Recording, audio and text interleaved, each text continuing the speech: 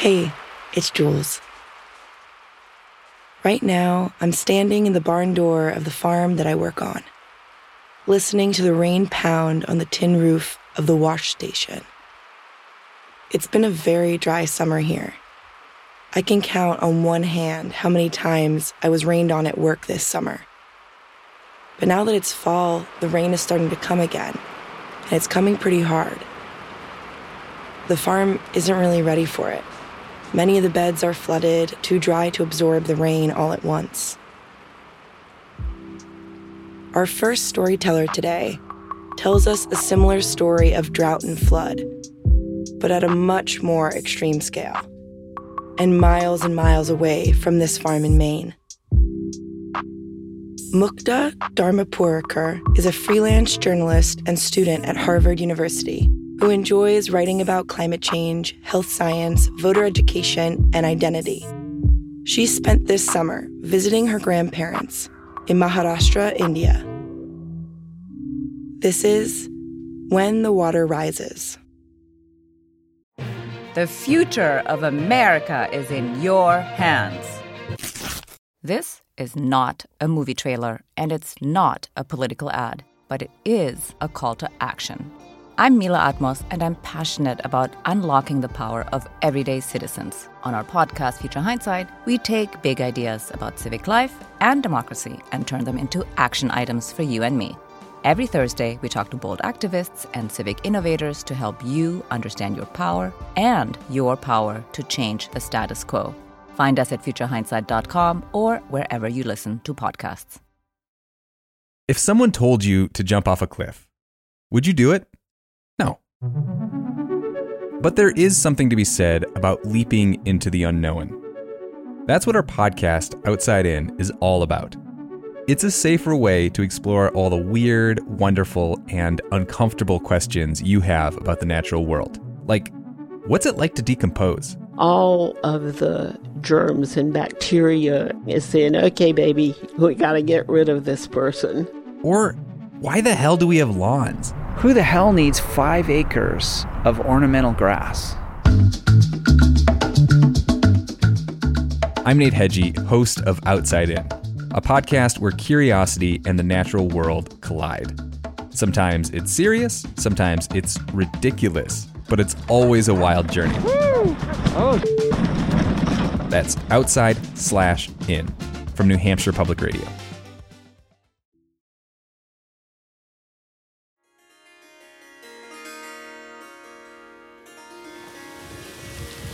पुरामध्ये पडलं काय?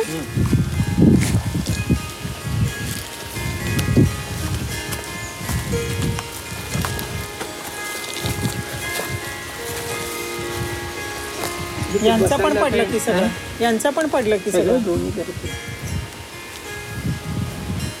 आता सगळं उभं राहून नाही करावं लागणार.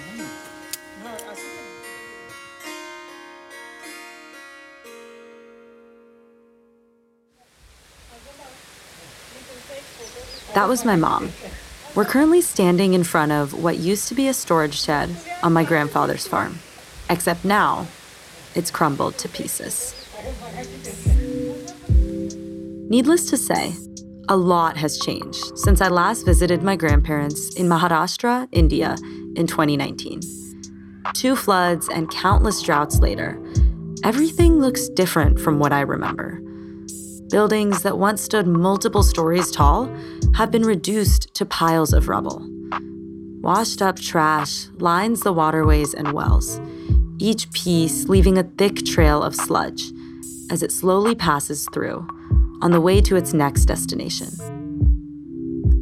But there's also a new tension in the air, which I can see in the worry lines streaking across the workers' faces, the cautious flitter of my grandfather's eyes as we near the river.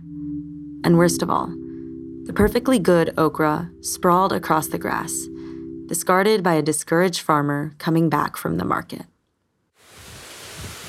We're walking along the edge of the land. It's pretty peaceful right now. But there's definitely a lot of things that surprised me. A lot more trash than I remember. That trash was swept in by huge floods a few years ago, bringing with it chemicals that are now leaching into the water. What was once a beautiful stream has turned into a toxic wasteland.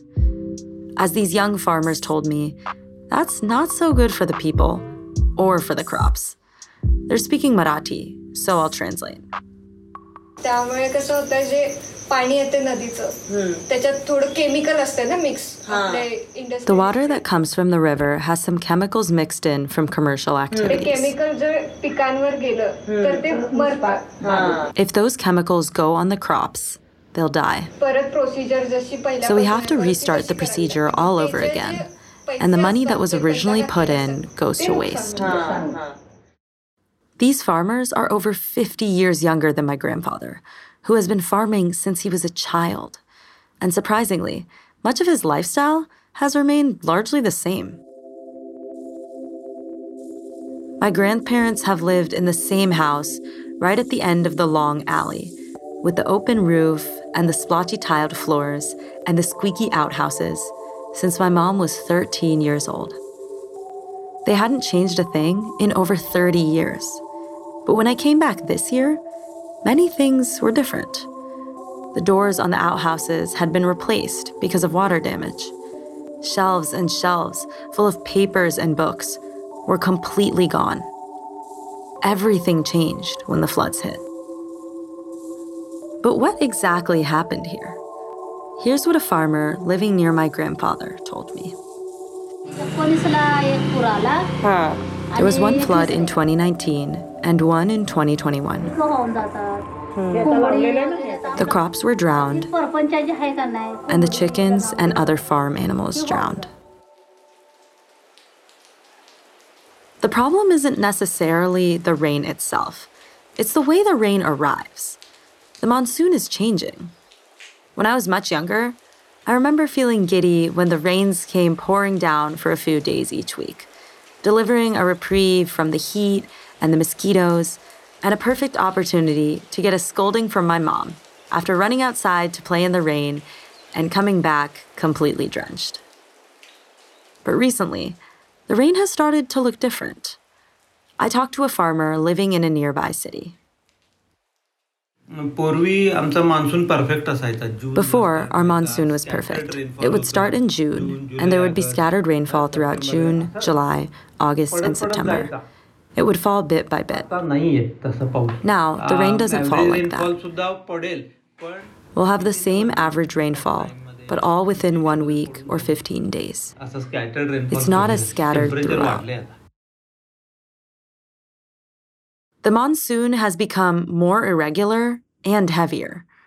Studies have found that for every degree Celsius of warming, Indian monsoon rainfalls will likely increase by about 5%. And this problem isn't just affecting India. Here's a clip from ABC 15 Arizona in 2021. Wind, rain, lightning, and dust. That's what our monsoon is known for. But as our climate changes and our atmosphere gets hotter, it's able to hold more water vapor. And Dr. Christopher Castro at the University of Arizona says that's changing how our monsoon behaves. We don't get as many storms, but when they do come, they're tending to produce higher rainfall amounts and more intense rainfall, and also more intense winds.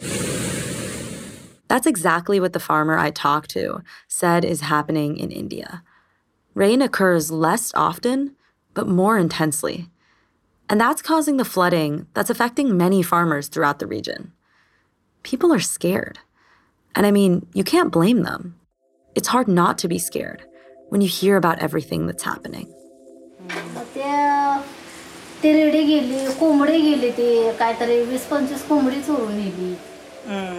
The crops died, the chickens were gone. 25 or so chickens were stolen, and some died in the flood. All of our harvest was gone. Peanuts, soybeans, all of it just washed away.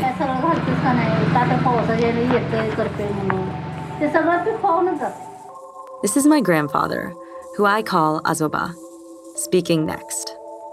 शेतीचं भरपूर नुकसान झाले. There's been a lot of loss on the farm and in our home. There were 4 to 5 feet of water in our house.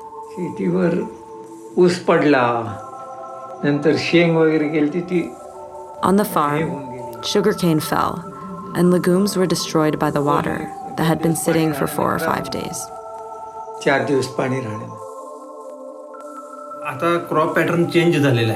The crop pattern has changed now. There's a lot of soy now, and rain comes during the harvesting period, so everything becomes a loss. The rain comes when you're harvesting the onions. It's not fixed like it was before. So because of that, people are saying no to farming and thinking agriculture isn't a profitable business. Sometimes there's too much rain. But then, when the skies finally clear and the crops soak up the remaining water and relief settles over the town, the farmers quickly find themselves in another crisis. Before, the water was too much. Now, there's just not enough.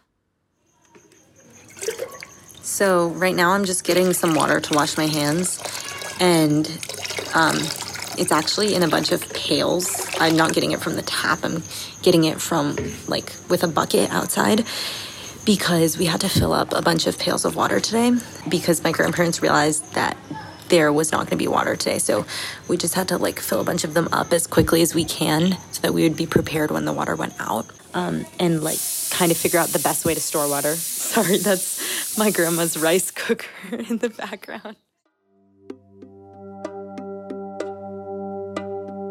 These changes are bad enough for farmers like my grandfather, but they're even worse for their children and grandchildren, the young people who will be inheriting these farms at a time when conditions have become more volatile than ever.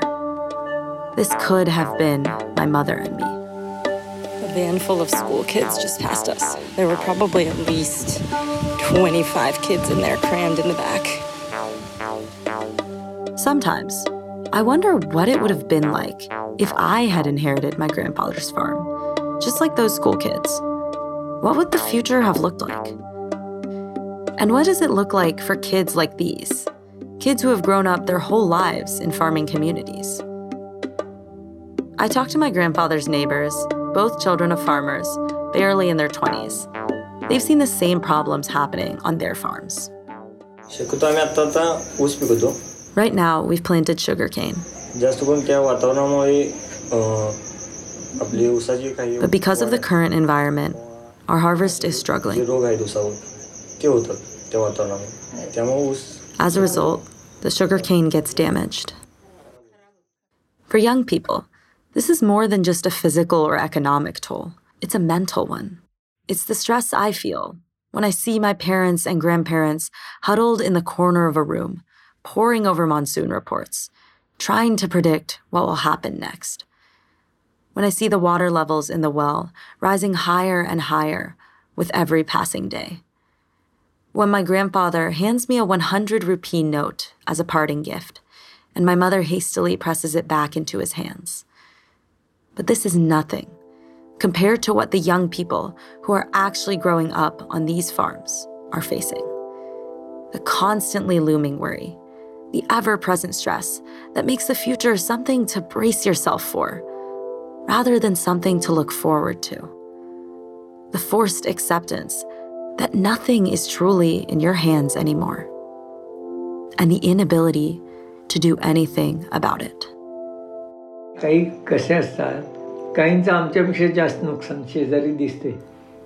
There's a lot of people who have it worse than me, and that makes me feel really bad.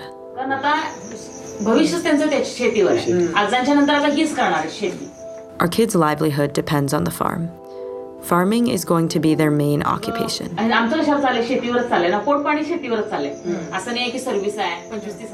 We need the farm to feed our families. It's not like we have service or regular pay for our kids. So because of that, they're worried. When will the flood come? How will our harvest be?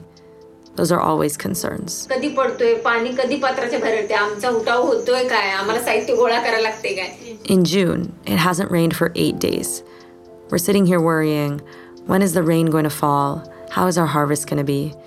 It's very stressful.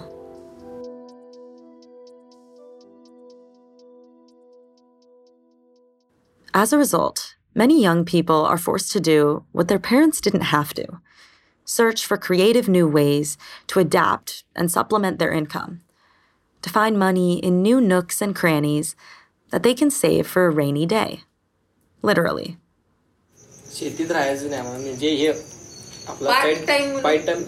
We want to do farming part-time.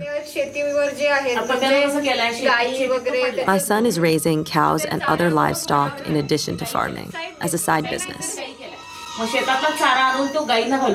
Because of the flooding, there's a lot of damage for at least 8 to 10 days at a time. So during that time, he can make money off of the milk that the cows provide instead.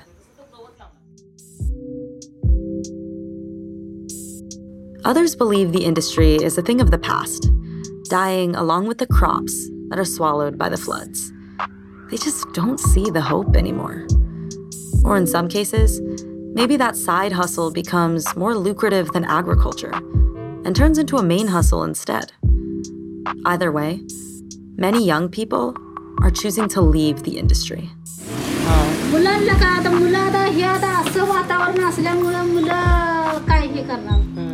Because of this situation, what are the kids going to do? Why would they keep farming? If this happens every year, then how is it going to be viable? How will they provide for their kids?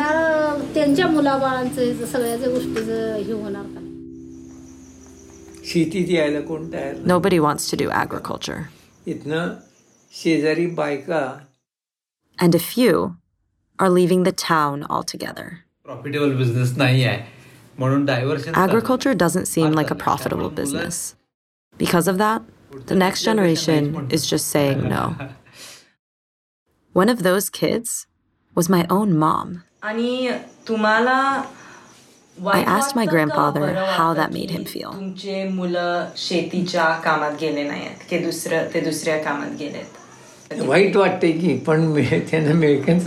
Of course I feel bad. But they're leaving because they get more doing something else. Exactly. But yes, I do feel really bad. Later, I asked my mom why Azoba has continued to farm for all these years, despite his old age. She told me that it's always been his passion. It's what he dedicated his life to.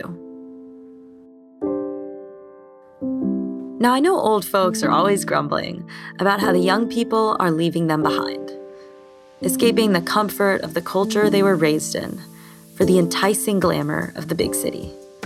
But this exodus of young people doesn't just weigh down on folks like my grandfather. It harms the entire community. Not only are they losing the backbone of their future economy, but also the caretakers, the teachers, the counselors, those who are both going to support the elders like my grandfather and raise the next generation.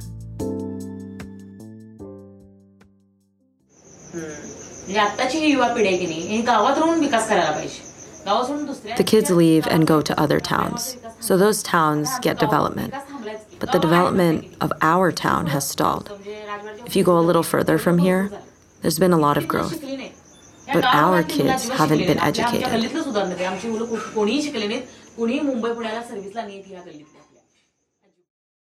These kids have grown up immersed in farming communities. This lifestyle, this profession, has been in their family for generations. And now, for some of them, there's nothing left. But even though times are tough on the farm, there's still a lot they're missing out on. I asked some of the young people what the value is of growing up as a farmer's kid.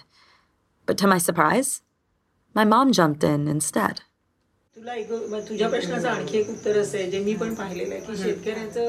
I'll tell you another answer to your question that I have seen firsthand, which is that farmers have such big hearts.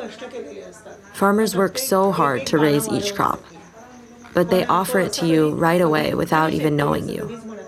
So that comes into the kids' mindset as well. That comes into the upbringing of the family. If you go to any farmer's house, they'll give you lunch, they'll bring you water. Their mindset is very generous. तू जर कुठल्याही शेतकऱ्याच्या घरात गेलीस तर ते तुला जेवायला देतात जेवायच्या वेळी गेली.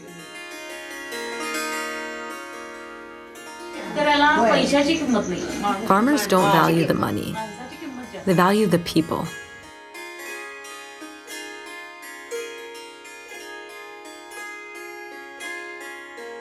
But this sense of community they described, of inviting others into your home, of valuing the people over the profit, it's starting to suffer too. You can even feel the effects of climate change weighing down on the community's culture.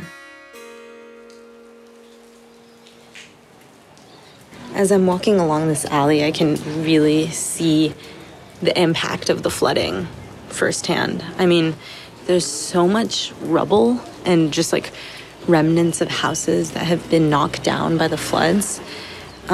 It's kind of crazy just to look at, even though the flood was a few years ago, how lasting the impact has been. And I'm actually kind of surprised also about like some of the things I've heard about like the social impact of the flood too.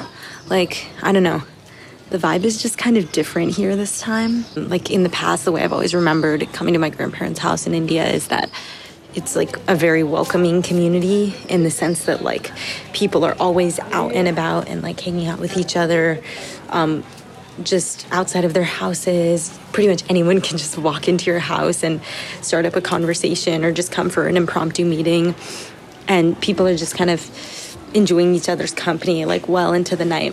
But one of the neighbors was telling me that after this flood, it just like kind of has tamped down a little bit. Like people just don't go and socialize as much. I think there's just like kind of a worry weighing down.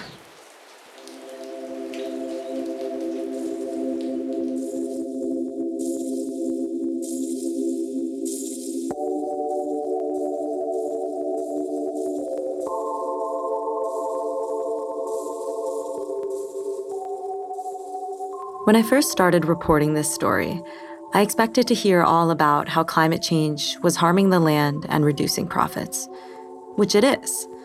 But I never anticipated the extent to which it could completely unwind the social fabric of a community.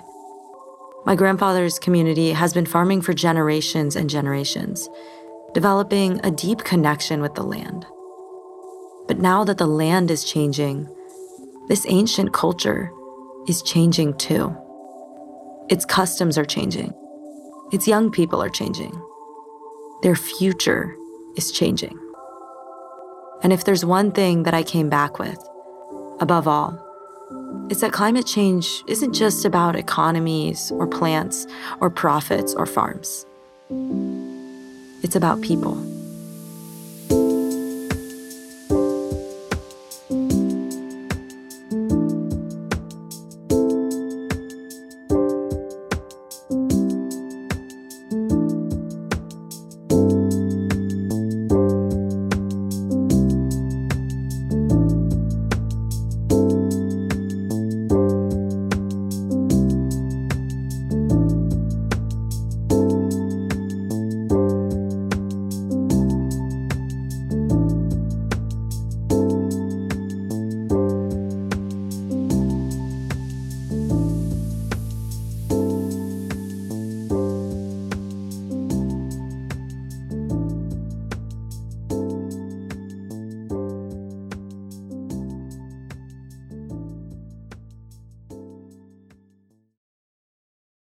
That was When the Water Rises by Mukta Dharmapurkar.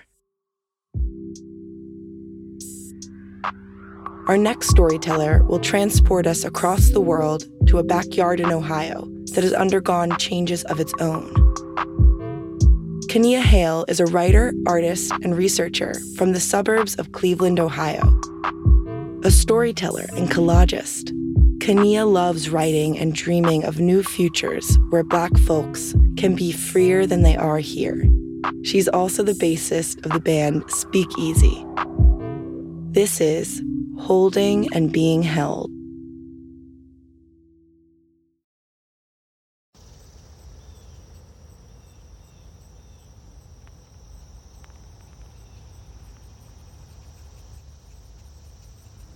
All right. I want everyone to lay down and look up. Don't look into the sun, though. In order, from youngest to oldest, I want each of us to describe a favorite memory of being in this backyard. Not too long after we moved in, I remember me, Kelton, sometimes Kania, sometimes Mom, we would go on like treks through the woods. Kelton would find a big stick and bring it back. And it was just fun, you know? It felt like we were on a little adventure, exploring through our new home. And I don't go out into that woods as much anymore, but I have very fond memories being like completely surrounded by nature. I just feel like it's good for all aspects of our health. I think one of my fondest memories in this yard or this house outdoors would be the time we found this apple on the apple tree. There's an apple tree kind of like right square in the middle of the backyard. We didn't know it was an apple tree until one day I was walking outside. I thought I saw an apple or like big fruit on the ground. Some of them were moldy and old, but like there was just one apple that was still on the branch, untouched it seemed. So we took it, we washed it, and we ate it. It was very good. Like it was like a legit store apple. It was tasty. Y'all ate it without me, dang. It was a good apple. It was 8 slices. I had like 3. Once, when I was a little girl, my mom brought me to the house of a family friend. The house had the biggest backyard I had ever seen. The expanse began with a huge hill that led down into a valley full of grass and trees and forests and green. That day, I rode my bike around the driveway alone, skirting along the edge of the hill. There was something in me drawn to the danger of it, like reaching the highest top of a roller coaster and looking over the edge, anticipating the fall. But eventually, my hubris betrayed me. I lost control of the bike and began speeding down the hill, the wind coursing through my braids, my barrette scratching against my face. I landed in a valley at the bottom, the wind knocked out of my lungs. Looking up after the fall, I saw the expanse of blue, the tops of trees almost leaning in, checking to see if I was okay.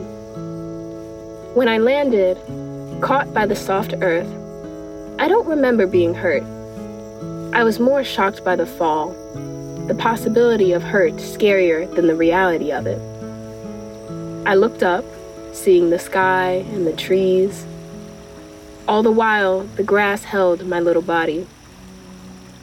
I looked around me and saw a little creek, and I felt like I was somewhere where no one would find me, that, if left long enough, I would become part of the earth.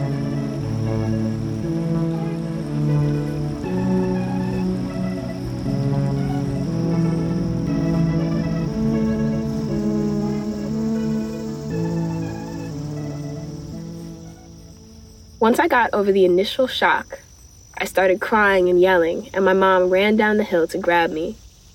She picked me up and took me inside. As she carried me in, the nature slowly retreated behind me. The specter of that trip down the hill remained with me. Years later, we ended up buying that very same house from those family friends. When we pulled into the driveway of our new home for the first time, I felt mutual recognition when I saw that hill, reunited with this land that had both held me and scared me as a child. We moved here around the time I was going off to college, so every time I returned for break, the land and I would reintroduce ourselves to each other again. When I'm on this land, I feel held. When I hold this land, I feel it holding me in turn. I feel this land returning me to myself. Bell Hooks once said, "When we love the earth, we are able to love ourselves more fully." I believe this. The ancestors taught me it was so. I feel the same. It was my ancestors, elders, and family members who taught me how to better care for the land. It was my great-grandparents, sharecroppers in the South, who brought my grandparents to Cleveland, Ohio for a better life. Bell Hooks continues, quote, "As a child, I loved playing in the dirt, in that rich Kentucky soil. That was a source of life. Before I understood anything about the pain and exploitation of the Southern system of sharecropping, I understood that grown-up Black folks loved the land," unquote. As I grew up, the elders in my family have taught me to love the land too. My aunt told me a story about my grandma.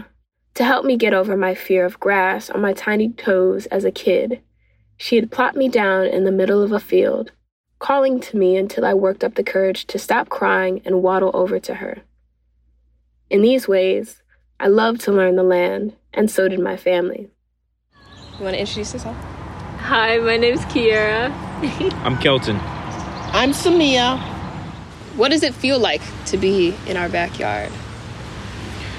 Like, how does it feel right now? For me, it feels like home.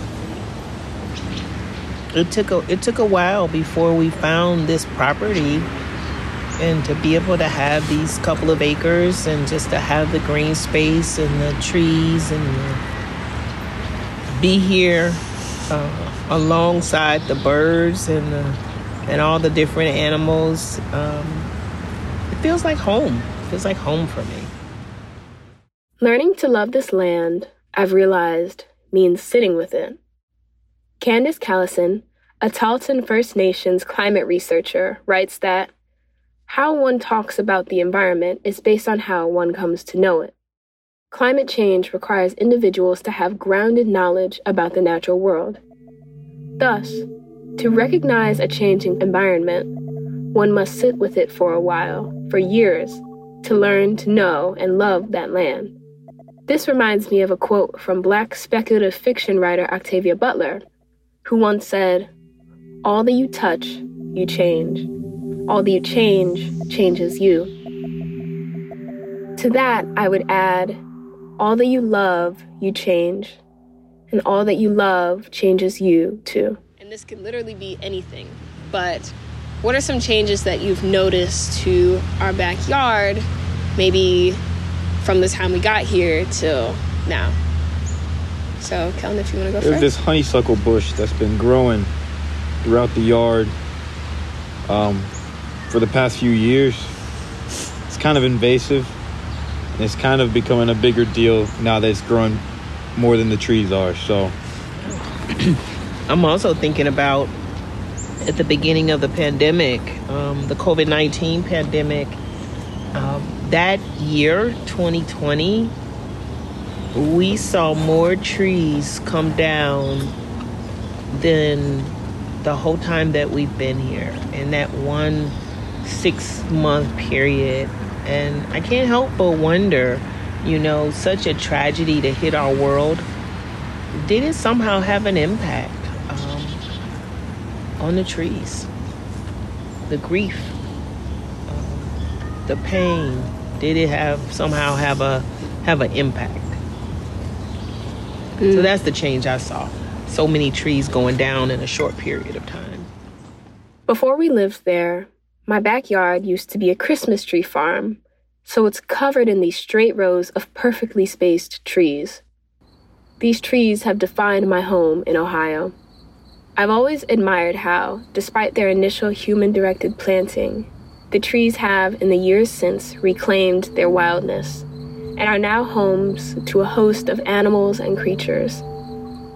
My bedroom faces these trees, and I've found comfort in their shade, the crickets and animals they attract singing me to sleep amongst the humid Lake Erie air.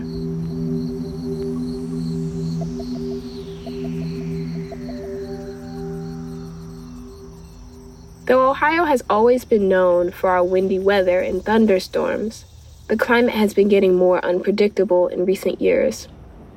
In 2020, my mom and I were alone at home when a sudden freak windstorm known as a wind snap tore through our area. We were getting the alerts on our phones.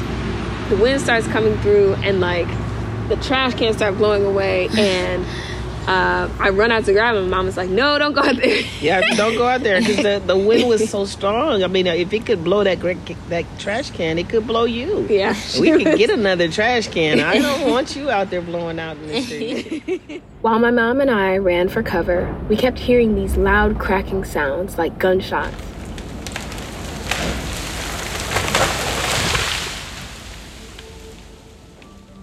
The wind left as fast as it came. But when I returned to my room, I saw that one of our perfectly spaced trees had fallen towards the house, the top of it just kissing my bedroom window as if in apology. I was stunned. If that tree had fallen any closer and I'd have been in my bedroom, I could have been seriously injured. Studies have shown that storms have been getting more intense across the Midwest because of climate change. The storm you hear is a recording from my most recent visit home. It knocked the lights out in the house, and my mom, partner, and I sat on the porch in awe, watching the lightning flash against the silhouette of the trees on the horizon. All the while, the cover of the trees protected us.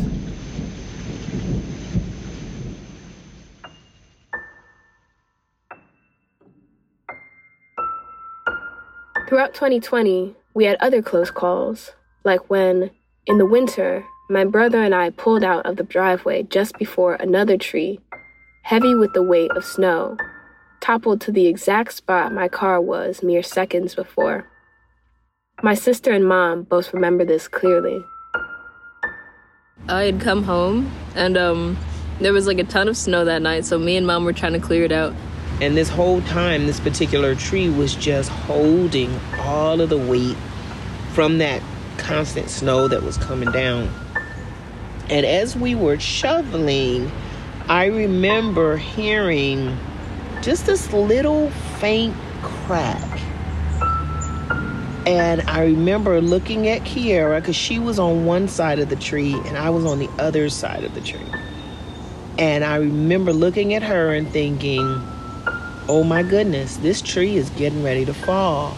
And then it was another crack. It was like a small crack, then it was a little bit bigger crack. And then I remember saying, Kiera, the tree's coming down. Get out of the way. And she ran one way and I ran the other way. And I remember I was like really scared when it happened because it felt like close to mom. And that kind of like shook me a little. Very, very, very grateful that neither one of us were caught underneath that tree, because that was a time where the emergency response people were pretty busy between COVID-19, all the snow, accidents, and so I was grateful that even though we didn't have power at that moment, we had each other, and that I was very grateful for. Despite living away from home now, my yard is one of my favorite places on Earth. In 2020, the losses we faced on a global level felt embodied by the trees literally uprooting around us. So much lost, I felt like I didn't have time to mourn. When I came home to reports of another Black life stolen by police brutality, more people killed by COVID, the land provided a space to breathe and cry and return to myself amongst the trees and hummingbirds. The trees and the soil caught my falling tears, just as they caught my fall years ago. So when the trees began to fall, I decided to do something about it. After all the storms, I invited my mom to walk with me around our yard. As we surveyed the damage, we lit incense, thanking the trees for their lives. We were a 2-woman funeral procession, thanking them for helping us breathe in a world that is stealing our air, thanking them for, according to my mom's belief, giving their lives to protect ours. While we walked, the wind kissed our cheeks, and when the wind blew the incense out, my mom and I cupped our hands around the lighter, protecting it until we could light it again. We even saved a little cutting of the tree trunk to keep with us. In the years since, new sprouts have popped up where the trees once stood. While the trees learn to reclaim their wildness over years, the newest additions to our yard are growing with wild abandon. In the absence of those trees, new life and new futures have taken hold. In many ways, my fight for the protection of land and water is a thank you letter to the land that held me.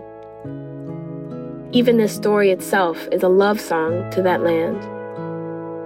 This land and I have a relationship of reciprocity, one that teaches me to better care for myself and the communities around me. I hope that my care can better return the trees and the earth to itself as well. Ashe. The following is a song composed, performed, and produced by my younger siblings in honor of the trees and the land that we call home.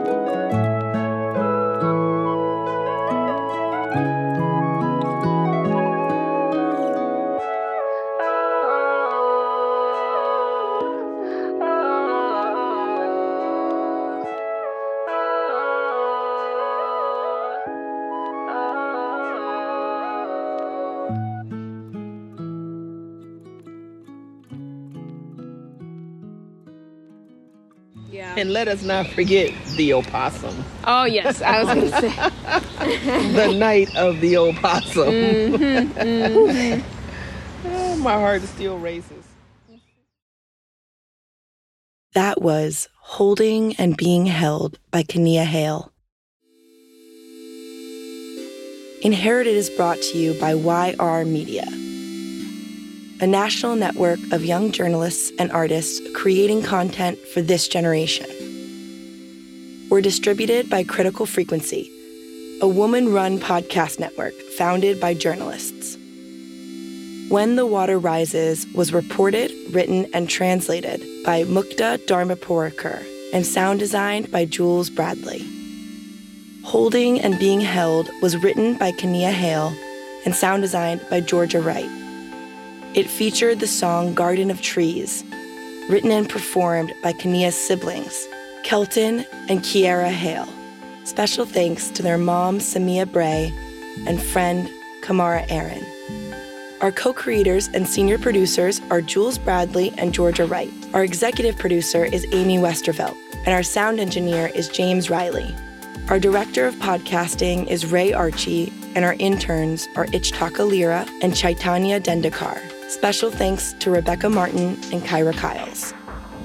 Original music for this episode was created by these young musicians at YR: Christian Romo, Anders Knudstad, Noah Holt, Jacob Armenta, Chaz Whitley, Michael Diaz, and Sean Luciano Galarasa. Music direction by Oliver Cuya Rodriguez and Maya Drexler. Art for this episode created by YR's Ariam Michael. Art direction by Brigido Bautista and Marjorie Massacat. If you like our show, please throw us a rating or maybe even a review on the Apple Podcast app. It helps us a lot. You can also follow us on Instagram and Twitter at InheritedPod. If you want to learn more about our show and this season's cohort of storytellers, head to our website at yr.media/inherited. Thank you for listening.